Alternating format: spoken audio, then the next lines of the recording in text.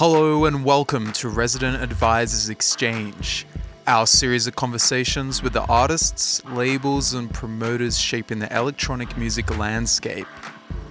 My name is Mark Smith and I'm the tech editor at Resident Advisor.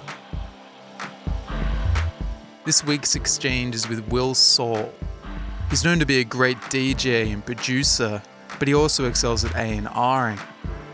He's now the head of A&R at K7, and his house music label has clocked up over 100 releases, a milestone he celebrated with an extensive tour earlier this year.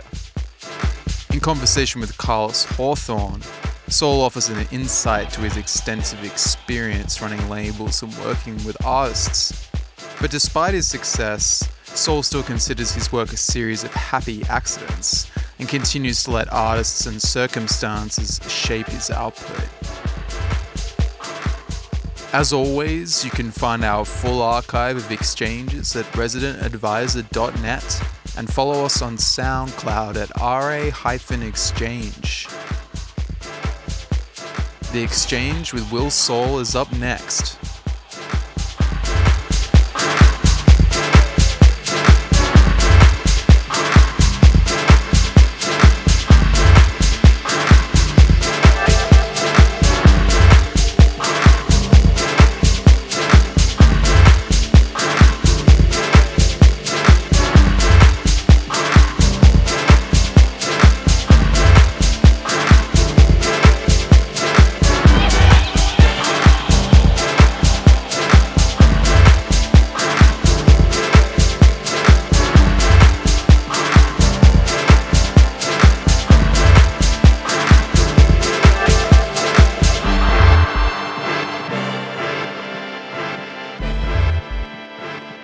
So Will, we're kind of approaching September now. What kind of summer has it been for you? It's actually been quite a quiet summer in terms of gigs for me. Just off the back of the tour for the 100th release and sort of 10th anniversary of Ouse. So I had a very busy April, May, and I've just come back from a holiday in Cornwall with my family. And yeah, just very quiet August on the gigs front, so that enables me to really focus on K7, the label management, and other bits and bobs that I do. There must be some sharp contrast, with the family life to kind of being on the road and then coming back and Monday getting straight back into a different routine altogether. Yeah, it is, and I've got two kids. Eldest is nearly 5. I've never been really one to party extensively. I choose my moments, which is very few and far between, unfortunately, now with kids. But I'm pretty disciplined, so if I've got a gig, I'll always usually get the first flight out straight after finishing the show so that I can be home and get a weekend with the family. The only way I get over it is, in terms of the sleep deprivation through travelling and being up late at night, is I just try and keep fit, just run a lot, and that seems to knock my body clock back into shape as quickly as possible. So in terms of the K7 stuff and working on the label, you do that from home? I do that from home, come up to London fairly regularly, go to Berlin fairly regularly, their head office is over there. But yeah, I've been self-employed working at home for 15 years now. And you must like that? Yeah, I don't really know any different, to be honest with you. I think I'd probably get a lot less done if I worked in an office because I'd be so distracted, just speaking to people, and at the moment I can get a lot done in a short space of time working on my own. But it is good and important to come up to London regularly to sort of meet people, and actually face-to-face stuff is really valuable as well. Yeah. You mentioned the tour there. What were some of the highlights? The best shows were in Lisbon and Barcelona, actually, for the Picnic Electronic guys. There's nearly 8,000 people in front of one stage in the Barcelona one, which was they've got it really locked down in terms of incredible events. And also Lisbon was really good because it's just an amazing city. I really love Lisbon, so. But lots of good shows. But yeah, those two were the highlights. So yeah, 10 years, 100 releases. Was it coincidence it happened at the same time? Complete coincidence, actually. Primarily, it got to 100 much quicker in the last 3 years since doing a deal with K7 and having them manage the labels for me, and just being much more streamlined and efficient. And I A&R the label, but someone else does all of the admin stuff, so that means we can release more music because it's not just me and my wife juggling all of everything that I do. So that has meant that we probably released, on average, 15 to 18 records a year in the last 3 years, whereas before it would probably only be about 6. Right. So that's sped up the 100th release over the last 3 years way quicker. Otherwise, we probably wouldn't have reached it for another 6 or 7 years. Yeah, I read you say that kind of 6 to 8 was, I mean, it was the kind of the max that you were able to do physically. Yeah. But it was also kind of the most you felt the label should be putting out at that period. That's kind of, doubled. It has tripled, actually. I think what happened after we hit a really nice run of form, I'll call it run of form, but we hit a real hot spell of releases with stuff from George Fitzgerald, Bicep, Joy Orbison, Dusky. We hit a real run of form when I was still doing it on my own without K7. And I think that sort of catapulted the label into a lot more people's ears and eyes. And as a result of that, I had a lot more artists approaching me for wanting to release on the label. And I was hesitant to increase the output, but then a lot of the people that I wanted to work with all very much had their own identity, very much had their own sound. I sort of looked at it and thought, well, if all the artists can stand on their own 2 feet, they're not competing with each other for a spot on their schedule. It's more about artists doing their own thing, really. And I think then it became apparent that it doesn't matter how much music you release if everyone's doing their own thing and has their own focus and sound. So I increased the output because there was so much good music and I could actually release it. So it just made sense. Yeah. I mean, if you could kind of break down kind of day by day how your role at the label has changed since K7 came on board. Completely. In terms of, I spend a lot more time searching for music and keeping in touch with things. And obviously now I'm head of A&R at K7 as well. I spend time doing that.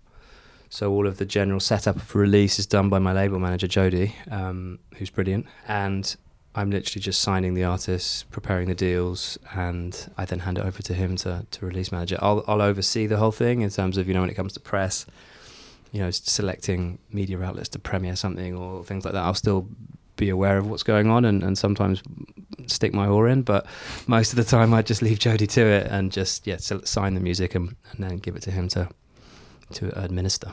It's nice that you have more time to A&R because I imagine that the more successful label comes, a lot more people come to you. It must be easy just to rely on that kind of influx of stuff, but to be able to actually go out there and it's important it's definitely really important to keep in touch. But having said that, this might sound a bit controversial. I've never really been a big listener of demos that have been sent into the record label, primarily because even when I was doing it on my own, I still had a lot of work doing it all on my own. And I was making more music, and that's the one thing that suffered really in the last few years is the amount of music that I've had the chance to actually get in the studio and make.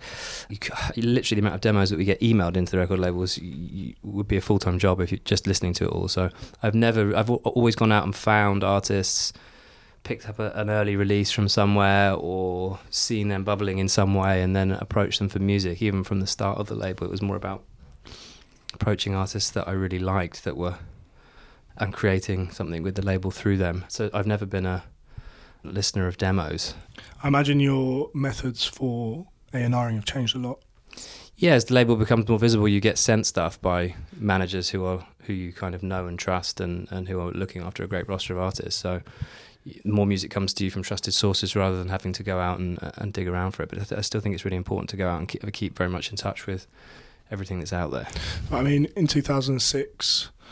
the likes of SoundCloud and stuff weren't up and running in the way they are now. Totally, yeah. What were your methods back then? That's a long time ago.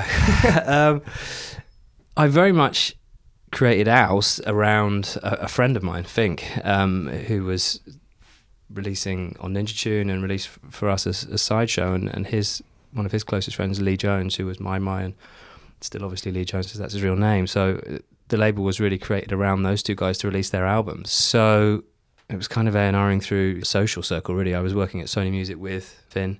That's how I met him. And just felt that their music needed to be released because I loved it and it was brilliant. So it was, you definitely couldn't A&R in the same way as you do now through digging around on SoundCloud for sure, because it obviously didn't exist.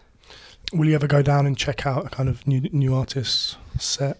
Well, because I still DJ quite a lot, I still hear a lot of music on my travels in that way, but less easy now. I've got kids and I live in the country to get into London and go to a gig. I used to a lot more, obviously, but again, you can still see live performances online very easily, usually from anyone that you stumble across. So I think that's kind of less relevant in a way. But obviously, if you then find someone that you really think is good, you want to go and see them perform live. But that initial contact point, I don't think is essential to be at the show. And in terms of bringing new artists into the label, that's always something that's done kind of very successfully. Where's the balance between kind of honing the ones that you have and bringing in more? Yeah, that's a constant balance, really. I mean, this year we've brought in a lot of sort of quite established artists while still having sort of what I would class as development artists. So people like Puana, Shinoda in a way, Ewan, Seiya, I would all class as artists that are developing but have still been there a little while. Fold is another one. And bringing new people in to keep the direction of the label sort of fresh and interesting and surprising to people. There's a bit of a balance, really. If you're constantly releasing music from new artists, then the reality is that you probably won't make very much money for a small space or medium space of time because they're not going to sell as well. But without bringing in new artists, your label's not going to sound fresh, stay interesting, and it's a constant evolution. So it's a really important balance to staying in business, to be honest with you. One of the kind of more interesting projects, or one of the more surprising projects maybe, was Cassie's album. Yeah. It's her debut album. You know, she's an artist who was associated with, Panorama Bar resident and quite like a kind of dark Berlin sound in a way, minimal. And then, she's put out kind of almost singer-songwriter thing. Popped up on ours. Surprising to me as well at the time. Yeah, really interesting. Just tell me how that whole thing came about. Being completely honest, it came through, I mean, a few steps before that, I approached Cassie relentlessly to sing on my own music, and it wasn't right for her at the time or whatever. So I've been a huge fan of her. The album came about with us was that actually it came through Luke Solomon. She was talking to Defected and they couldn't quite agree on terms or the album. That's interesting. Luke reached out to me and said, put me and her in touch, and from then it was, happened very quickly because I'm a big fan of what she does, and that's where K7 definitely helps, is that I think partly why I did the deal with them is for infrastructure they have and reputation they have as releasing albums. For us, I think perhaps if we hadn't been working with K7, we wouldn't have been able to do the deal with Cassie, because she looked at ours combined with K7 in terms of what K7 had done with albums and sort of saw it as a really good fit. So for that kind of artist that is bigger and ambitious and requires a really strong marketing team and an album pedigree from a record label, K7 definitely bring that to what we do as a record label. And where the label is at now, is there still as strong a feedback process as there used to be? Do you mean from press and people? No, I mean in terms of just from you as the label manager towards the artist. Yeah, so what you mean in terms of relationship with the artist? Yeah. Because obviously with someone like Cassie, there's been no sort of development for her. Me with her, it was a finished album when it came to me. Right. Whereas with Midland, we released his first record, and it's an ongoing process of seeing them develop as producers. So it was a very different scenario. There's still a lot of that involved in what I do with Alce on the EPs and everything else, and the artists for sure. There's still a lot of that with me and the guys, but in that instance with Cassie, it was a slightly different process. But also with some of the bigger artists that have been working this year, people like Paul Woolford. We've got something coming out with Tom Trago and Recluse. That's been very much them sending me music and me going, that's amazing, let's release it, rather than sort of, obviously they're established artists. So this year we have actually worked with some more established artists, which was a conscious decision in terms of me reaching out to people to sort of just tweak the direction and the sound of the label, where people were based. It was a very UK sounding label beforehand, which was completely accidental in terms of the artists that we started to work with through that hot spell that I mentioned, whereas consciously reaching out to... In fact, that's not necessarily true, because the Cassie Cat happened totally accidentally. Tom Trago was definitely someone that I'd wanted to work with for a long while. Recluse is an all-time hero of mine, so that was a relationship that has developed over many years. It's just sort of... Most of the label is kind of happy accidents with some strategy loosely implemented by me. In terms of the kind of feedback sessions you might have with an artist, there might be quite interesting exchanges. I mean, how do you kind of negotiate telling an artist about their own music and like having the authority to... It's a very delicate process because, obviously it's something that's very personal to them, and some people aren't open to it at all. From experience, most people are always open to hearing your opinion, but they might not necessarily agree with it.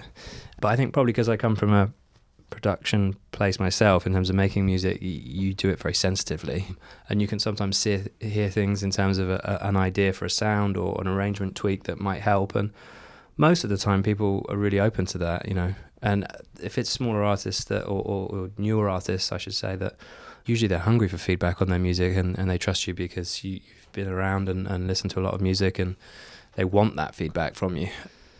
But I think as an artist finds their feet and really takes hold of their own sound, then you don't need to give them feedback because they're delivering great music, and it's just like, well, that's brilliant, you know, done. Or maybe shorten the breakdown by 8 bars or 16 bars, or you've got a bit self-indulgent with that or this and that. But most of the time it's not. Most of the time as they develop and become comfortable in their own shoes, as it were, that you don't really need to give any feedback. Who gives you feedback on your music? My wife. And yeah, I don't really, actually, that's a very good point. Most of my stuff recently has been with collaborators and with friends anyway, so it's a constant feedback process as you're making it. Actually, yeah, Jody will say to me, no, that's shit, or that's good, or I like that. He's a pretty good sounding board for my own stuff. You mentioned that your own music, your own productions had suffered a little bit since you joined K7, but this year you did put out an EP. Yeah, EP on Compact, yeah, with Kieran Common, who's a good friend, and we've got more stuff coming out together actually. But it will seem like relatively we've released quite a lot of music this year, but it's taken about 3 years to make the 2 EPs that we've released. So yeah, we've got something coming out on House in October with the Recluse remix, and something early next year on the label as well. It's quite an interesting coming together of you and Common on Compact. It is, yeah, I guess quite an unexpected collaboration process. To be honest with you, I met a lot of people that I've worked with and on a number of levels over the years through Laurie Appleblim. He's kind of my gateway to, or has been my gateway the more I look back on it, to a lot of people and good people. I reached out to him when I heard his mix for Temper, which was way back, and that was how I ended up working with Ramadan Man, and that was how I in turn then started working with Harry, because David and Harry were good friends and at uni together. So Laurie's from Bristol. I moved back to Somerset to bring up my kids with my wife about 6 years ago, and when I moved back he introduced me to a lot of people. Jules, October and Kieran were two of them, and we ended up becoming friends and jumping in the studio together. So yeah, you mentioned Laurie Appleblim there and that you listened to his Temper CD, but before that you'd kind of incorporated quite a lot of bass music into your Balance mix. Yeah, I'm trying to think of the timings there. I think, no, the Balance mix came after. Okay. Yeah, because I remember I had included a track called Sula Sabla by Laurie and David, which we released on House. So hadn't really released any. I mean, I released stuff from Sideshow, which was very dubby, and you know, I used to DJ play breaks 15 years, a long time ago, even with Simple. So, right. And was always into hip hop and breaks before house music, to be honest. So that's quite a natural connection for me. But yeah, Laurie was my first touching point to, I guess you would classify it as the post dubstep sound, when dubstep sort of started becoming more about, in my opinion, a little bit more musical really and soulful, rather than sort of quite tear out, I guess is probably the technical description for it. I wasn't really massively into a lot of that early stuff, but when Martin and a lot of those guys started making their sort of early forms of dubstep, hybrid house, whatever you want to call it, that was when I started to get really interested, and I heard that through Laurie. So yeah, Laurie was my connection to that for sure. I mean, if you kind of take yourself back to that period, what was it that was so exciting about the music? It just sounded like people making house music that had never really listened to house music, which is a really good thing. I think whenever you get people making a style of music without any preconceptions, it works usually. They not work in your opinion, but you always get fresh takes on it usually, and that was definitely happening in that patch in the UK, when a lot of guys that had been really into going to Forward and a lot of that early dubstep started discovering house and then making their own takes on just making music that they love, but it was drawing from house and very definitely from, you know, a bassline driven sound. That was creating some really lovely new hybrids. Yeah, it's kind of one of the last instances of a totally unique, fresh sound, I think. I think so, within house and techno, yeah, for sure. That's pretty fair to say, I think. When things started to move over more towards Fall to the Floor, was there any part of you that felt sad to leave behind this kind of hybrid, or leave behind a kind of more broken style and just easing back in towards a kind of...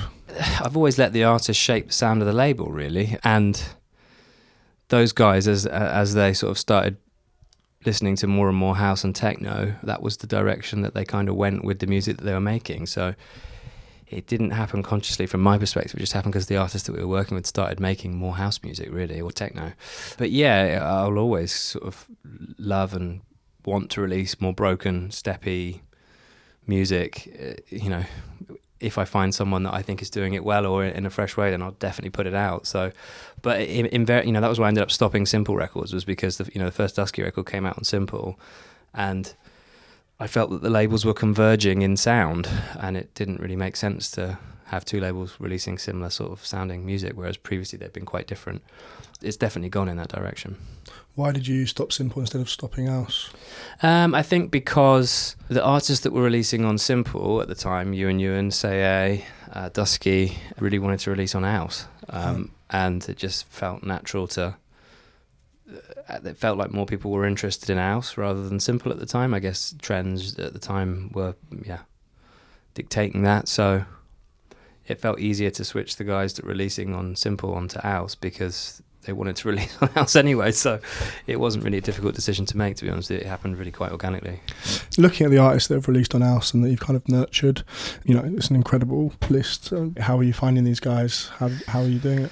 When we released the record from Joy Orbison, which came off the back of a couple of really interesting records from Apple Blim and Ramadan Man, which obviously now David has become Pearson Sound.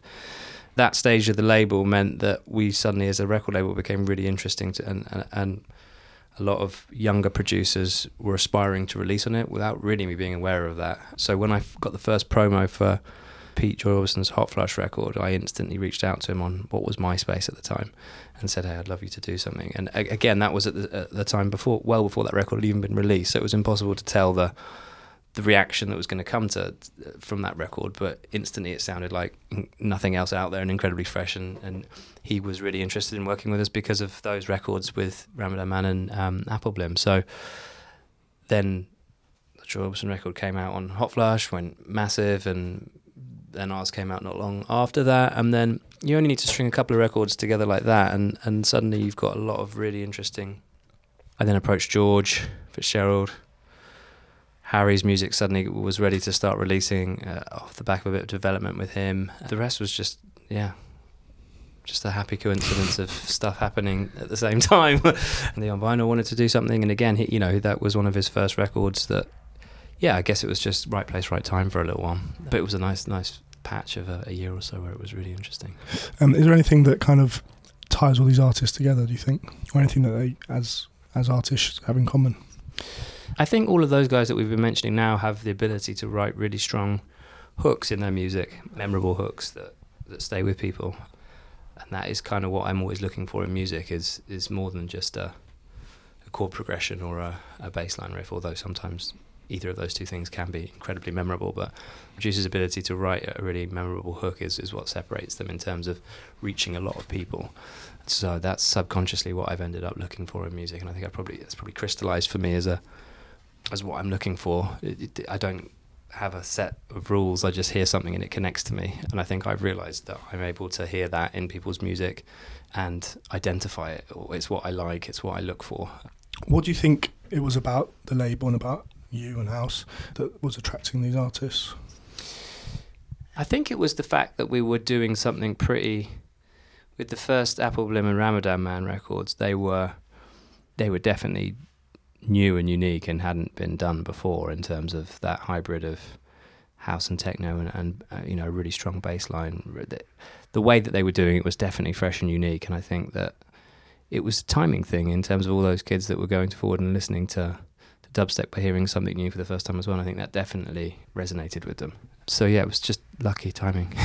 But I don't forget, I'd come from releasing breaks and being into that sort of music rather than house music, although Simple was primarily a house music label, and that had come from working in Phonica. Simple had really started as a breaks label, albeit at the deeper end of the spectrum, releasing stuff from people like Precision Cuts and stuff like those guys. So I'd come from really being into a breakbeat and a broken rhythm, and that was what attracted me to that stuff with Apple Blim and Ramadan Man, and why it felt right for me to release it on House, because House was the offshoot to Simple, which was the house label. So It all kind of weirdly fit together. When they all merged into House, I suppose it kind of became just more of a dance floor outlet.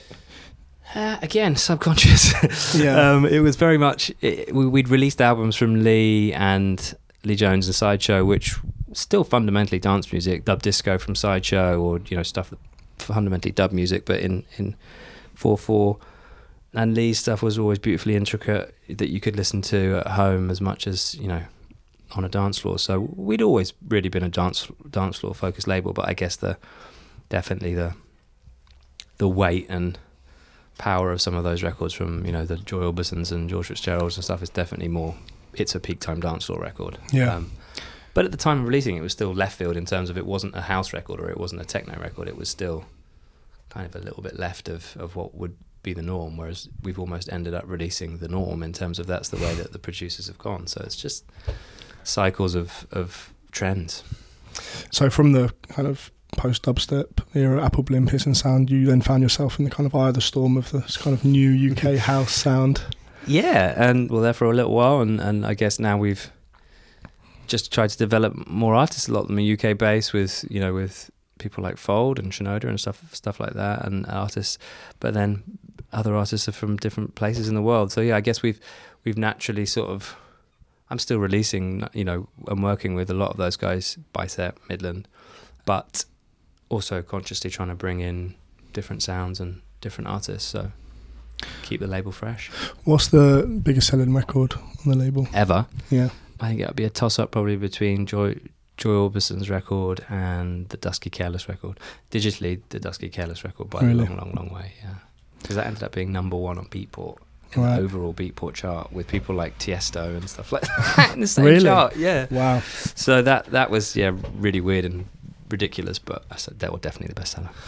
Dusky are a good example of someone who really have kind of caught the imagination and done a really good job of riding the kind of overground and underground. Ever since we started working with them, they've had an incredibly loyal fan base of people that buy their music. Those guys are a prime example for me of people being able to write a really strong hook, whether or not you like it or not, in terms of its commerciality. Or you can't argue that their music connects with people on a pretty big level, actually. We've seen that for sure. Just the amount of specialist radio play they've had on Radio 1 and everything else was we were blown away by it. We never had anything else like that. And that's through writing a really strong hook, which stood them very well. I spoke to them recently, and they said that they like doing the big live shows and the album they've got now of Gary Newman and Wiley and whatever, major label, but they also want to do the club EPs and like labels like House are probably good platforms for them to do that on. Yeah, for sure. I mean, they've developed massively in terms of their ambition and the way that they've ended up releasing the album. I can't wait to. I've heard some of it.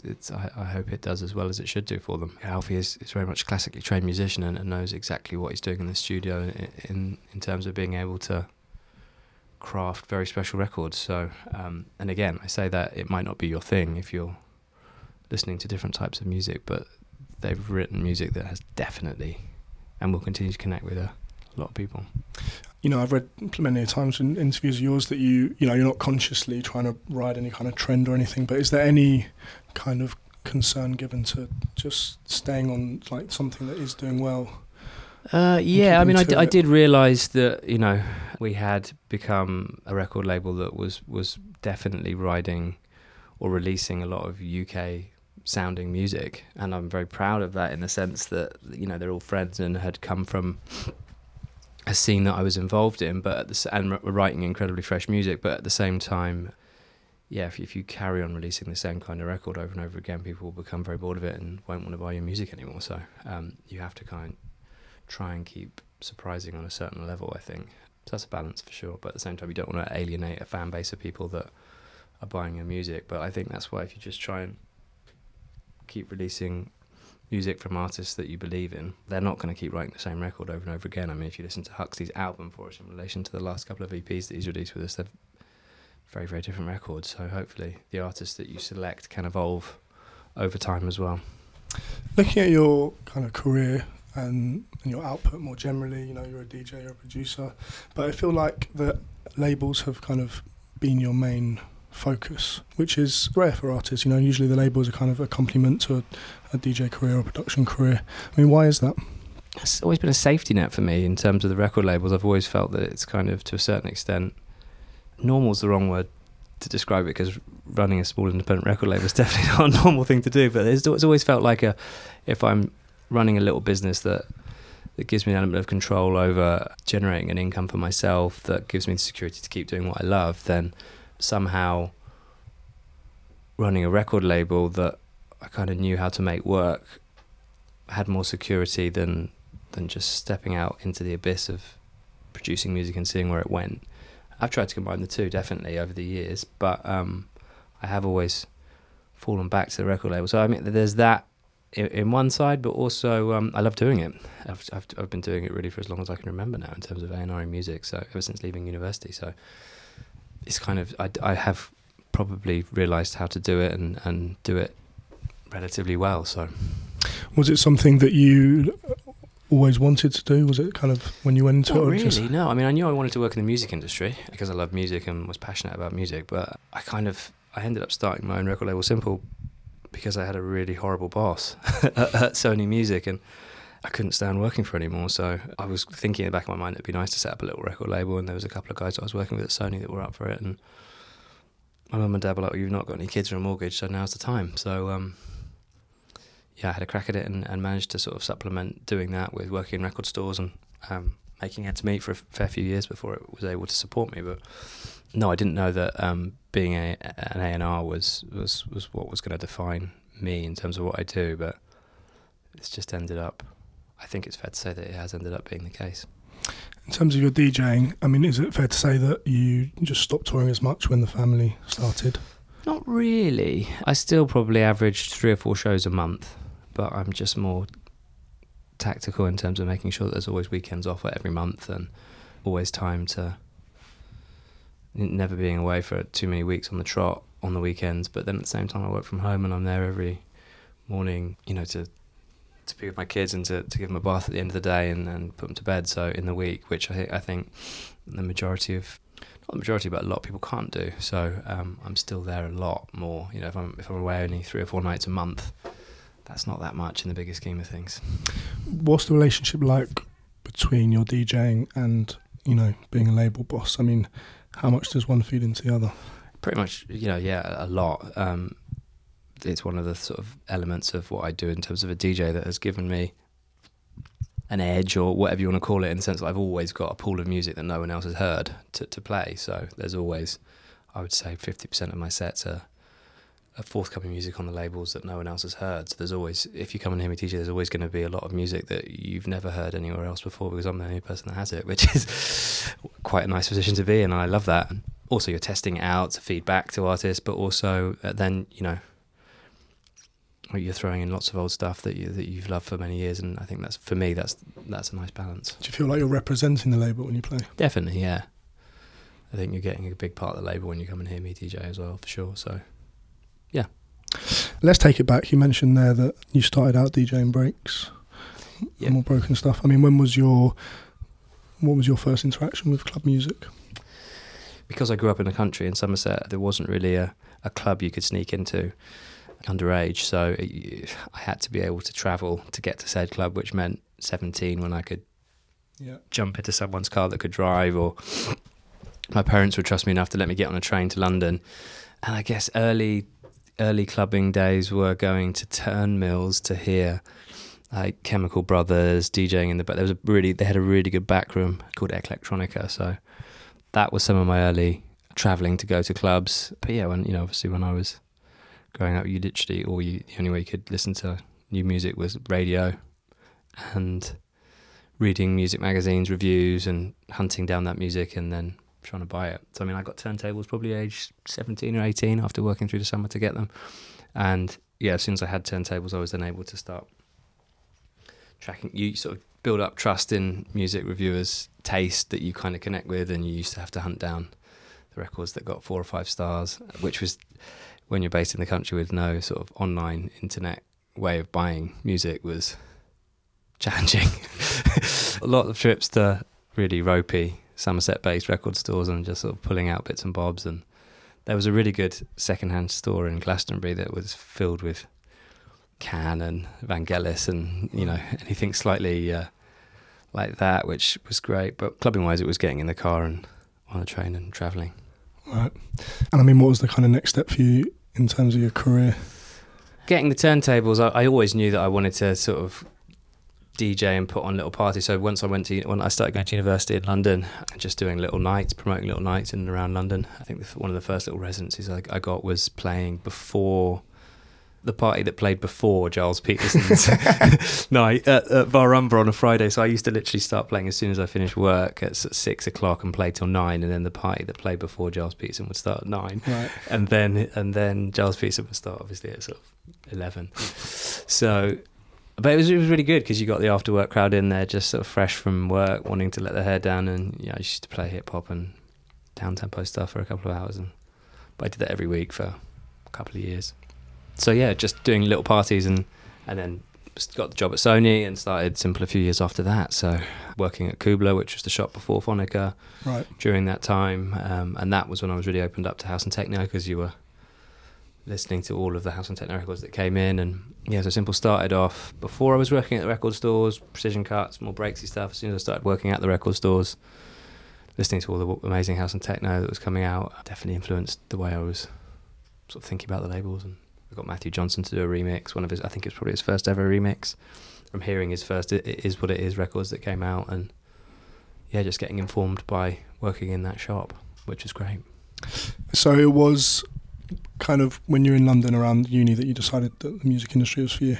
Yeah, I started doing work experience at Sony during my degree, so I would go in there for a couple of days a week and just make tea and lick and stick envelopes and just generally soak it up. And then at the end of my degree, they gave me a job as a cross between sort of a junior product manager and junior A&R for Sony International.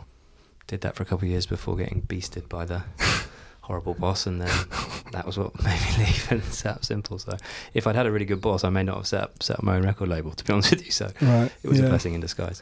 I mean, what were the lessons that you took from working at Sony to running your labels? It was really invaluable, just from seeing how to release a record, from creating the ISRC codes to promoting a record at radio and club, and you just saw how a record was released internationally in each territory from bottom up. So it was a really valuable couple of years of learning how the record and the music industry worked, really.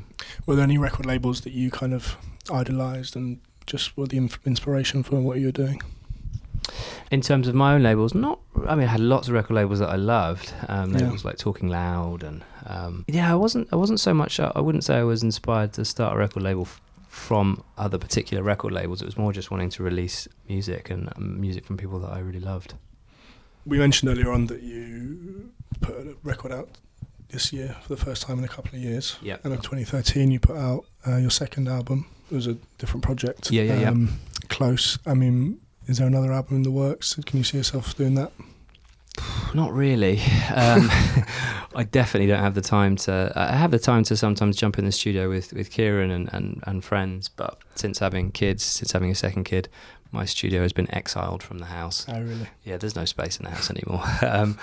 So all my kit's over with Kieran in his studio in Bristol. So yeah, I think probably I've got another baby on the way that's due in December. Okay. So yes, I will make music with Kieran in fits and starts, but I would like in maybe sort of 3 to 5 years' time, 5 years or so, when my wife's back fully in work, to sit around making techno in my pants and not have to worry about supporting a family as much. So I will probably become an old greying producer, I imagine, because I would love to go back to just completely writing music and just fiddling around in the studio. I would love to end up doing that. I will end up doing that. It's just when. How comfortable do you feel in the studio these days? Pretty uncomfortable, to be honest with you. Yeah, just because I haven't done it. You have to be sharp with it. You have to be doing it in big chunks for long periods of time. And since finishing the Close project, I haven't done anything really significantly. I've had big chunks with Kieran in the studio, but of a week here or there. Yeah. Or a week of evenings here and there, but not much. No, it would take me a little while to get back up to scratch. I mean, when did you first start dabbling? Probably during that period of being at uni, really. I got an Akai sampler and Logic, Cubase actually, I think I got first. That was when I first started dabbling, for sure. We've had 10 years of house. Yep. What are we thinking for the next 10 years? Or will there be another 10 years? I hope so. Yeah, I would like to think so. I mean, I'm still loving releasing music as much as ever. I couldn't tell you. I never really know what's going to happen beyond the next 6 months. I'd like to try and release more albums from artists, but that very much depends on the music that I end up finding and whether it works in that context. So why would you like to do that? Just because it's a bigger, more challenging sort of medium, and I think it's a nice way of. I still believe very much in the album in terms of a way of expressing an artist expressing themselves. How it's consumed is still very much open to interpretation. I think the whole digital landscape has shifted so that I think people, except for real probably music lovers, I don't think people consume albums in an album way, buy a CD and listen to it from start to finish. So, but I like the idea of releasing albums from people because I think it's a really nice medium of artists expressing themselves. As a label manager, how do you combat that problem that realistically maybe just not as many people as would be listening to it as would have listened to it 10 years ago?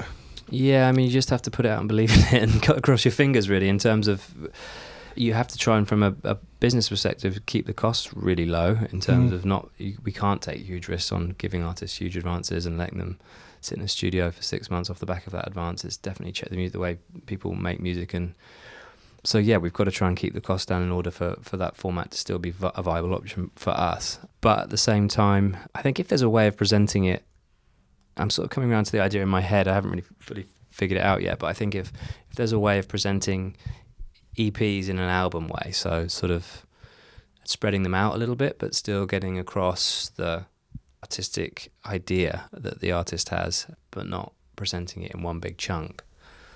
Yeah, I mean, how would you do that other than kind of just volumes?